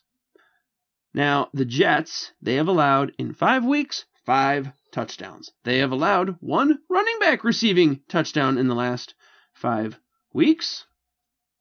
And when you look at the tight end spot, they've surrendered 5 tight end touchdowns in the last 5 weeks. So for those of you playing along at home, in the last 5 weeks, they've given up 11 passing touchdowns. Malcolm Mitchell is getting used far more than people want. Great way to get exposure to Brady in what is expected to be the highest scoring game this week. Malcolm Mitchell, 5,200 DraftKings. So that's wrapping it up. I'm going to say Malcolm Mitchell for sure, Baldwin for sure, Michael Thomas for sure. Then I got an asterisk with Ginn. If indeed Jalen Collins is out, I'm going Ginn. If not, I've got a what you talking about Willis play coming up. Now I will tweet out this as the game approaches, but of course if you are a Pyro Pro, you will get all of this in the news feeds. I try to update my official picks on the news feeds and let you know who is out and who is in. So right now I'm going Ginn, Mitchell, Baldwin, Thomas. We got a sneaky little play, cheap play coming up soon. Before we turn to that, though, we got to deal with 2 more. We got a tight end spot. So looking in the rearview mirror, 3.2. So I'll take that. 3.2 at the tight end. I've only got 2 I'm going to talk about. Who do you like, Mr. Josh Cracker? One guy that I really like at tight end this week is Delaney Walker. He's playing against the Jags. He's priced, I forgot to say, on FanDuel $6,400, and on DK he's only $4,300, which I feel like is a really good deal. In fact, I like that price so much that I might play Delaney instead of like a really low priced wide receiver in the flex spot. Yeah. So he's getting over 6 targets a game. The Jags just gave up a decent game to Ryan Griffin, who was playing without CJ Fedorowicz. He had, I think, 85 yards in that game. Before that, we saw Rudolph have 60 yards and a touchdown. And the last time Delaney faced the Jags, he had 75. So Delaney Walker's a really good option for you. Maybe even as more than just the tight end. Could be a cheap flex.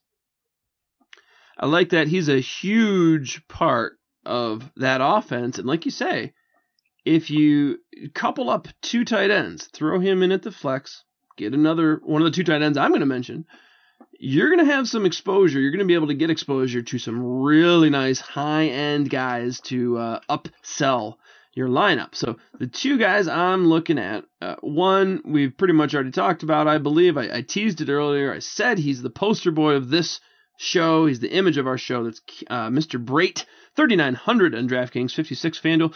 I already said this, but in the last 3 weeks, Brate has been targeted just as much as Evans, which astounded me. Not only that, he's been targeted more in the red zone and actually just as much in the red zone, but has more catches and more touchdowns. More touchdown production in the red zone. Brate over Evans. Now, again, this game script, facing New Orleans, one of the games I talked about at the top because I want to get guys in it. This is one of those games. Brate is a cheap way to get involved in this game. It's a nice cash play. My other one, I've been singing this song for weeks now. Antonio Gates, 5,400 FanDuel, 44 DraftKings. Goodness gracious, this record has to happen. I can't believe they've been stringing it along. Rivers talked about it at the onset of the season, how he wanted to get it for him. I mean, just think, if Gates gets it, Rivers' name is in the history books. He's the quarterback that threw him all the touchdowns. So Rivers wants to get it to him for his own legacy. Plus, they're buddies. He wants to get it done. He's just 2 away from the all-time tight end touchdown record. So to me, it's going to stand to reason he's got a multi-TD game coming. And heck, once he gets those 2, once he's tied, well, heck, why not go ahead and give him a 3rd so he can get it all by himself? So I think he has the most tight end upside this week by far. And he's facing Cleveland. If you are looking for a team to use your tight end against, Cleveland is right up there. Looking at Pyro's own positional points against chart, tight end number 1s, they give up the 3rd most fantasy points. Gates and Brate, I'm doing a double tight end start there. I'm calling both. I don't know if I could actually get that in my lineup. If I did, I'd have to drop Ginn. As I said, stay tuned because I might have a pick, but I like the Gates and Brate. I like them so much, I'm going to officially call them both. Now, anyone else to mention, or do you want to look at defense? I would just real quickly say Charles Clay is worth a play in your DFS lineups. I think he's at $4,500 on FanDuel, only $3,200 on DraftKings. And if he gets a touchdown and just a few yards, I feel like he makes value there. He could work out for you.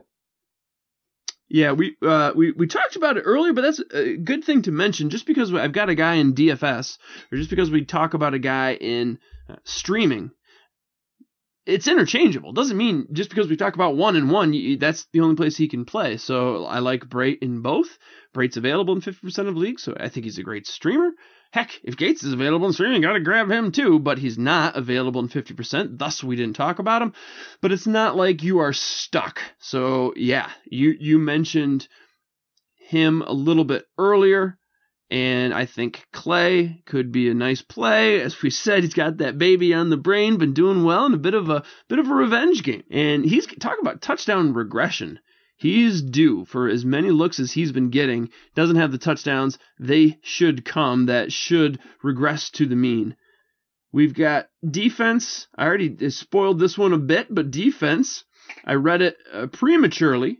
So for tight end, just to clarify on the season, I'm at 3.2x value defense. That's where I'm hurting. 2.25 is where I'm at. I got 3 defensive plays this week. Who do you like, Josh? To talk about a defense that we haven't talked about much yet, I think the Giants in Philadelphia could be a good play. You know, over the last 5 weeks, Philadelphia has allowed 13 sacks. If the team facing the Eagles were a unit unto themselves, the defense facing the Eagles, they would be top 10. They would be top 10 in sack rate.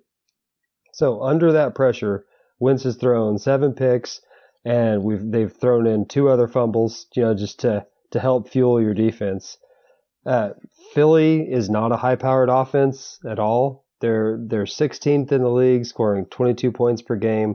Against what is turning into a very good Giants defense, I really like them this week.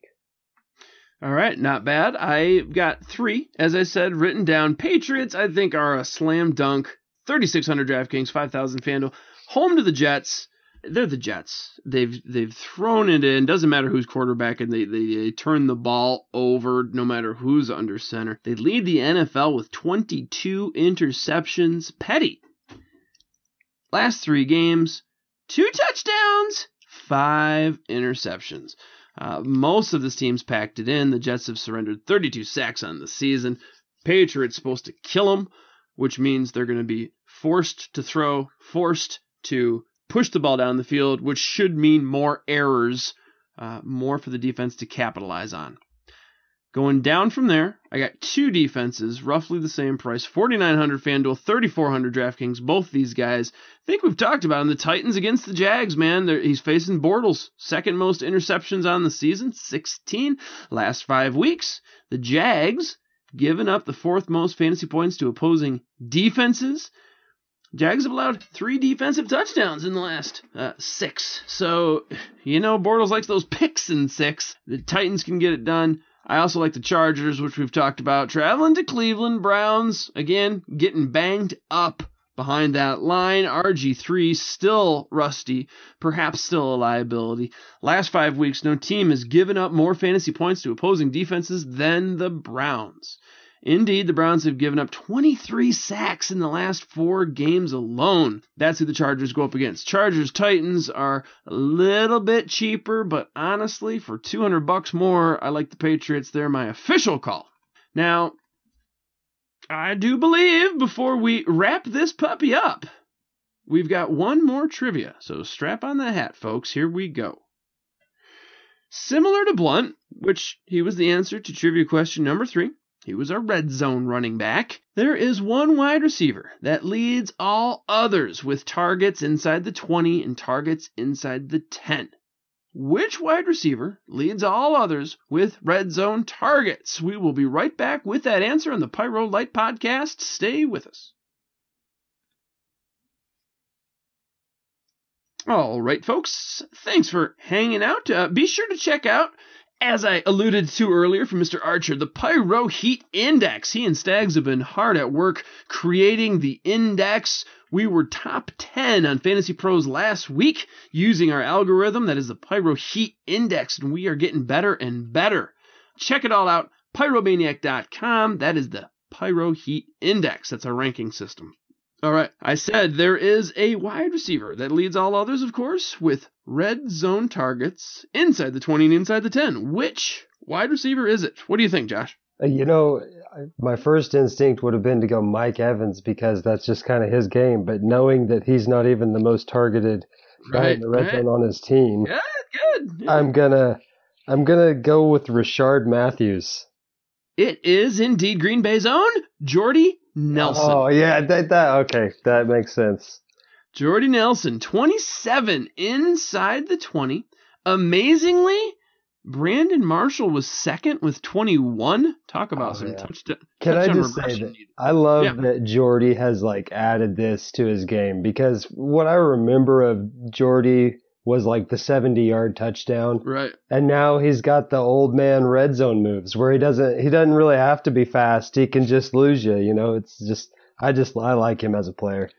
Well, he's taken over that James Jones role the years past, kind of a Cobb in 2014, and James Jones last year. We're getting a lot of those red zone looks, and Jordy, yeah, he's elevated his game or expanded his game as he's getting up there in age. He really has. He's not just like the burner anymore. He's finding new ways to get it done. He seems like a guy that might be good for a while.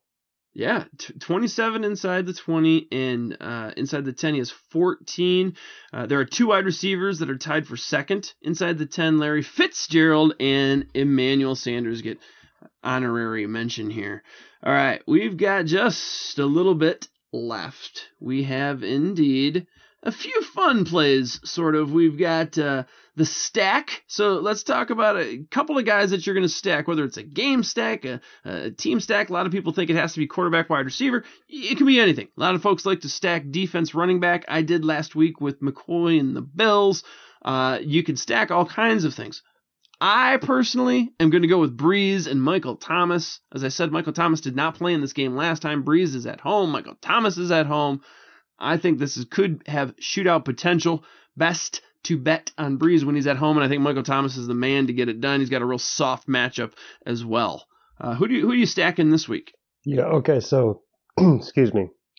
To go straight for the 4-man super stack here, I really think you might be able to go Mariota, DeMarco, Delaney, Tennessee defense. Oh, wow. I like it. All the Titans. I think you're allowed to do that. Yeah, that's almost the mega, what are they, the Voltron stack almost. There you go, yeah. Yeah, all right, I like it. And that is a GPP play, man. Talk about trying to differentiate your lineup. And if you hit stacking a quarterback and a running back wide receiver, you're basically just saying that you want exposure. They're going to score a lot of touchdowns, and that quarterback is going to have exposure to all those touchdowns. Then you double up. If that hits, I will have boat drinks with you down south of the border. I like it. I think you could also do Brady Blunt Patriots defense. Oh, for sure, the Patriots defense.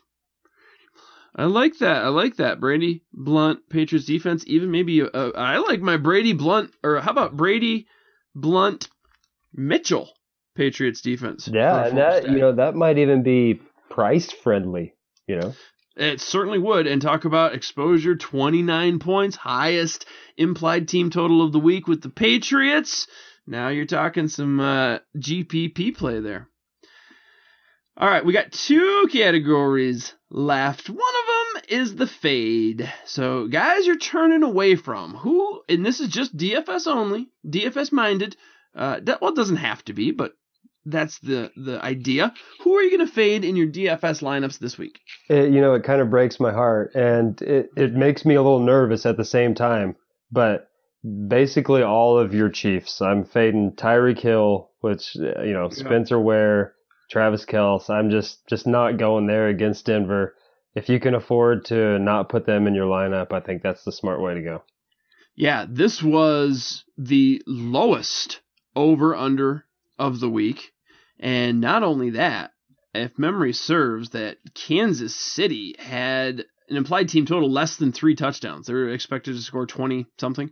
So not looking good for Kansas City. I think that's a smart team to fade. I'm going to fade a tight end. And I'm fading Jimmy Graham, who's going against Arizona. Arizona has been so good against tight ends.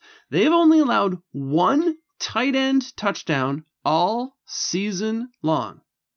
The most yards any tight end has put up against Arizona in 2016 is 53.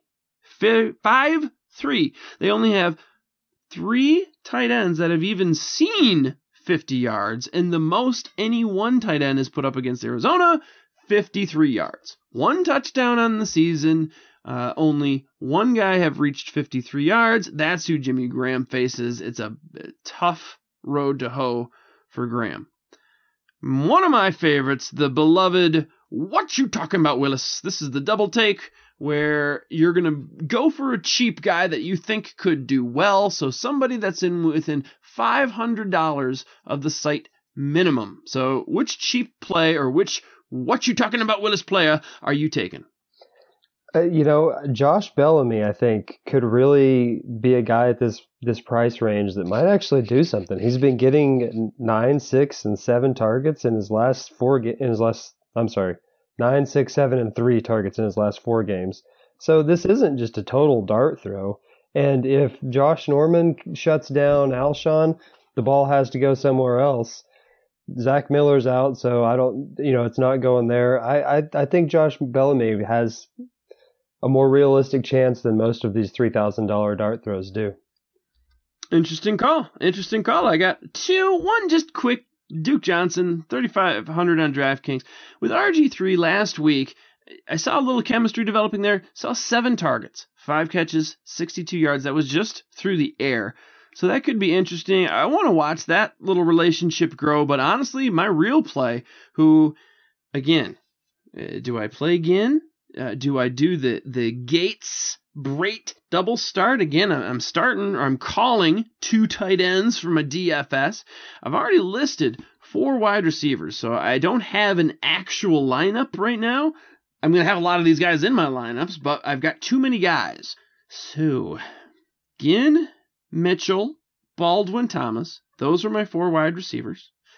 I'm going to just wreck it here. Those are my guys I'm going to pick. I'm not going to actually have a startable lineup here because I like too many guys. I like Braden Gates at the tight end. And an official pick that I'm going with is Mr. Curley for San Francisco. He is super cheap on DraftKings. Torrey Smith is questionable. They've already lost Quentin Pandit. They've already lost Vance McDonald. Curley has 16 targets in the last 2 games. I think he could be an interesting play. Boy, I do want to go with him. Yeah, I'm going to roll with Curley as an official call. I don't have an official lineup, though, so I got to mix and match my plays this week. And as I said, look for Ginn, because if the cornerback that Ginn is supposed to go up against as he is facing Atlanta, that is Jalen Collins, who is one of their best. If he's out, I think Ginn's going to have a nice game. That's the caveat there with Ginn. All right, that brings us to the end of another episode. So, Mr. Josh Crocker, it's been a pleasure streaming and talking waiver wire and DFS with you, man. Yeah, I really enjoyed it. Thanks for having me on again. Absolutely, folks. He was Josh Crocker. Give him a follow on Twitter. That is at JCCROCKER. Of course, I am Pyromaniac Mo. Give me a follow on Twitter. It is all letters, PYROMANIACMO. And you've heard it at the beginning. I teased a little bit of it in the middle, but we've got the recipe coming up to soothe your ears. And of course, we're going to be back with the Pyro Light next week in our DFS version. And good luck in your championships. And until the next time, we will catch you on the flip side.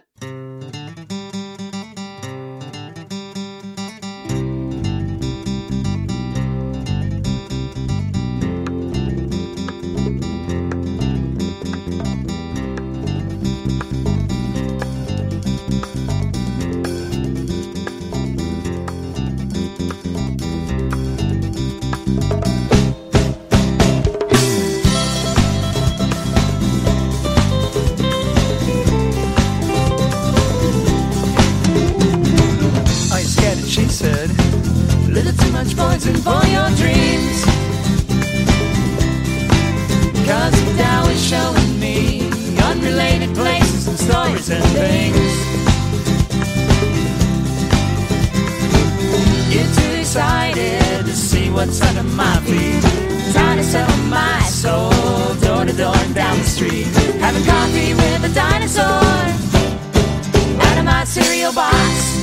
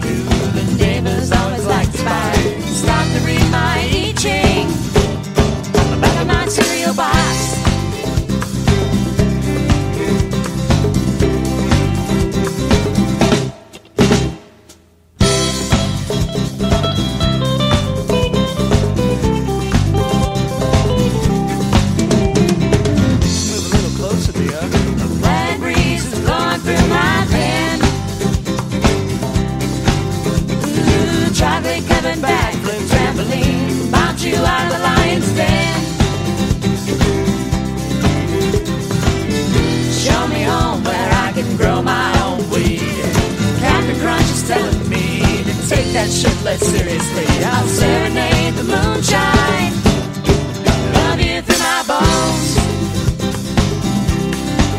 Oh, show me home where I can grow my own weed. Traffic crunch is telling me to take that shit less seriously. I'll serenade